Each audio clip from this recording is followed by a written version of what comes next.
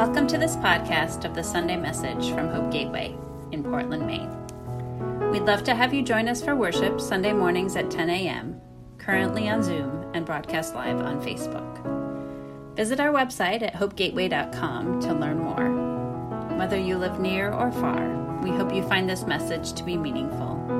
Wherever you are, join us in doing justice, loving kindness, and walking humbly with God.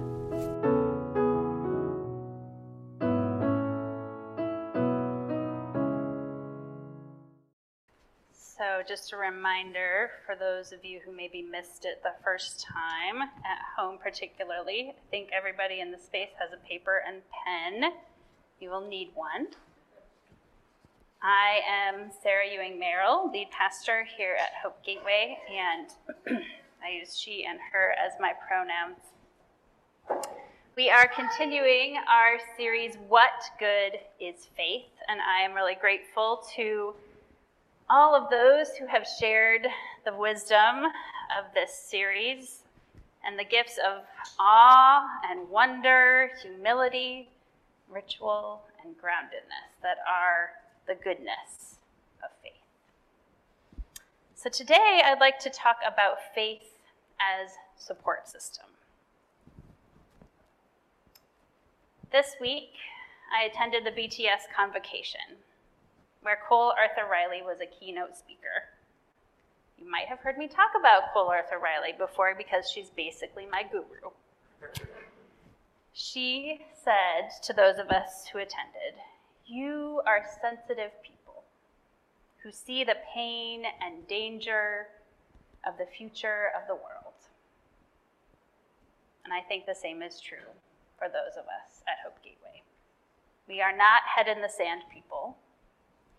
We see the pain of the world. We do not ignore it.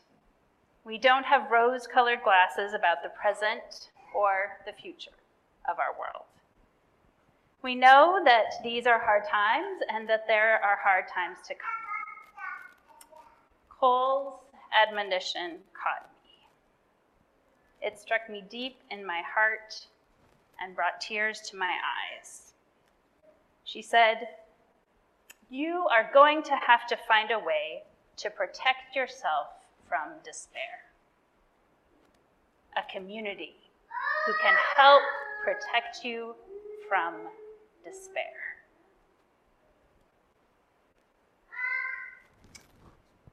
Church, Hope Gateway, is a community. Can be protection from despair. It can be a support system for us, and we all need support systems. If we don't think we need it right now, if we think we can carry ourselves alone, there will come a time in the not too distant future that will not be true. This is not pessimism. This is realism. Support systems have give and take. Sometimes we are supported, and sometimes we are supporting. So, in light of all of this, here are these ancient words written to the newly developing followers of Jesus in the city of Corinth. This image of the body of Christ has been a foundational Christian teaching for over 2,000 years.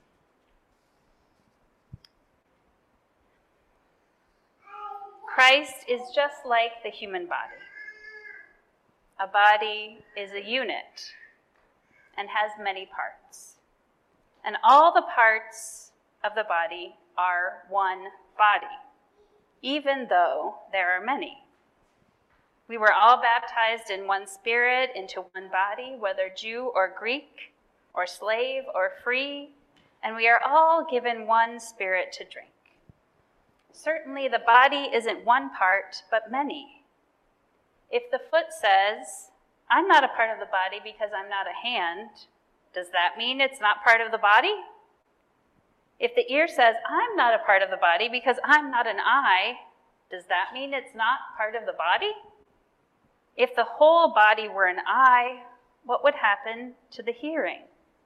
And if the whole body were an ear, what would happen to the sense of smell? but as it is. God has placed each one of the parts in the body just like God wanted. If all were one and the same part, what would happen to the body? But as it is, there are many parts, but one body. You got that yet? Many parts, one body. Many parts, one body. One body, many parts. It's like a song. So, Jesus does live in our hearts, Becky. Right. So the eye can't say to the hand, I don't need you. Or in turn, the head can't say to the feet, I don't need you. Instead, the parts of the body that people think are the weakest are the most necessary. And continuing a few verses later, if one part suffers, all the parts suffer with it. If one part gets the glory, all the parts celebrate with it. You are the body of Christ, parts of each other.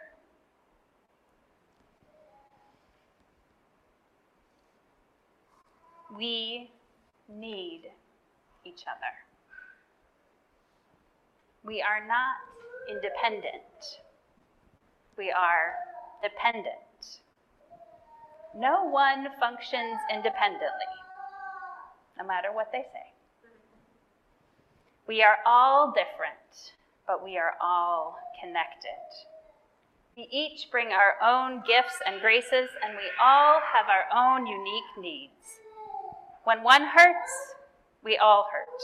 When one celebrates, we all celebrate. We are not alone. We live in community.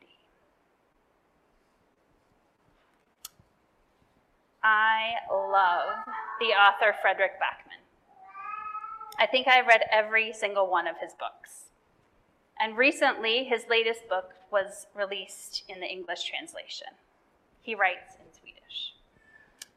It's his third book in the Beartown series, and it is a story of crisis and support systems of independent people who learn they need each other. And when one of the main characters is on the edge of a panic attack and deciding who to call, Backman writes, that is the question a crisis asks. Who is your person? That is the question a crisis asks. Who is your person?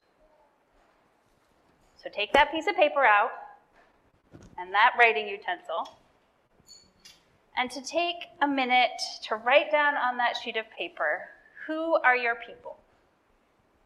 Who would you call in the time of an emergency or crisis? Not 911. That is not your people. They are helpful. You should call 911, but this is not what we're talking about. Not 911, but a beloved person in your life. Who can you depend on in difficult times to be there, to listen and support you? I hope you'll keep thinking about this. That paper is for you. You're not leaving it here. You're taking it with you. But I have a follow-up question for you. Is there a Hope Gateway person on that list? Because if it is, then there is not just an individual, but a system, a connection, a web, who is there to hold you in a time of crisis.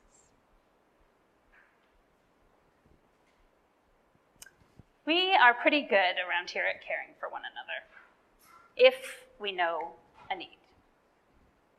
We make meals, we deliver groceries, we give rides, but we only know about those needs if they are shared.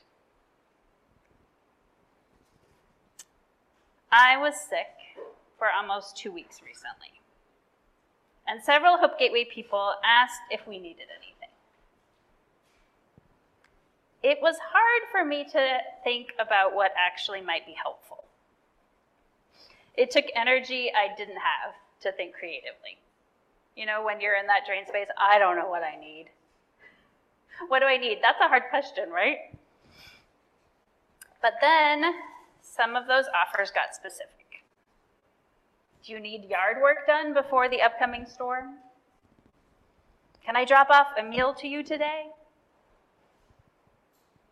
And the winner was, I am dropping off a meal to you tomorrow morning. And at that point, I couldn't say no. And I didn't even want to. And even though I felt like I was getting something I didn't deserve, and I knew that the maker of the meal didn't have extra time and energy to sacrifice her bandwidth for me, I realized that I just needed to be open to receiving. I reminded myself that I've been there for that family again and again when they needed extra support. And that if we were really community, I needed to not only give, but receive. And let me tell you, that warm food that we feasted on and that no one in my house labored to make, both warmed our bodies and our spirits in real and tangible ways. It felt like grace, like communion as we ate. And that's what it means to be a support system.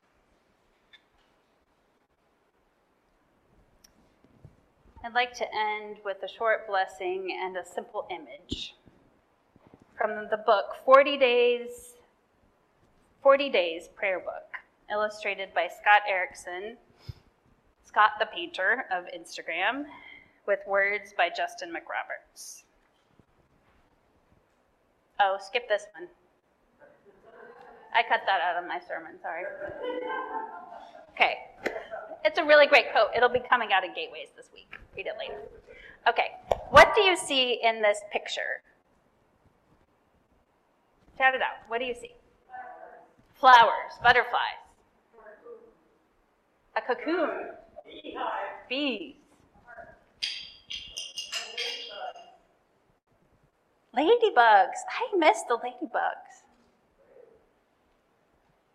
I thought it looked like a heart, but it does look like a beehive, a honeycomb.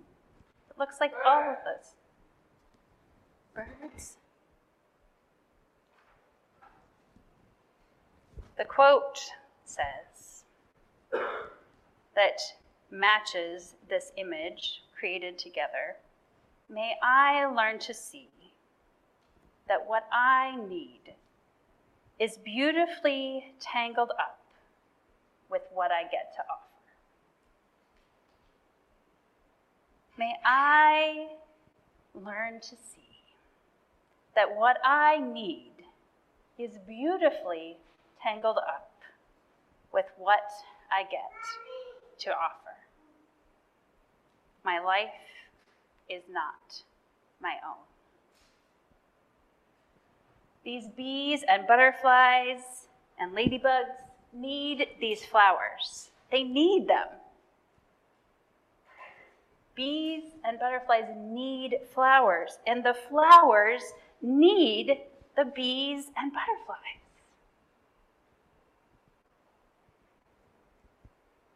And to my eyes, they form the shape of a beating heart.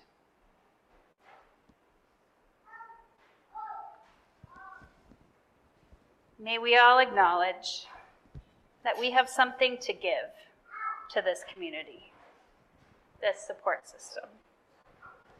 May we all admit that we have needs that can be met by others. And may we live as if we are actually the body of Christ, connected, each part essential, each one precious. Not independent, but dependent. A protection from despair, a beacon towards hope. May it be so. Amen and amen.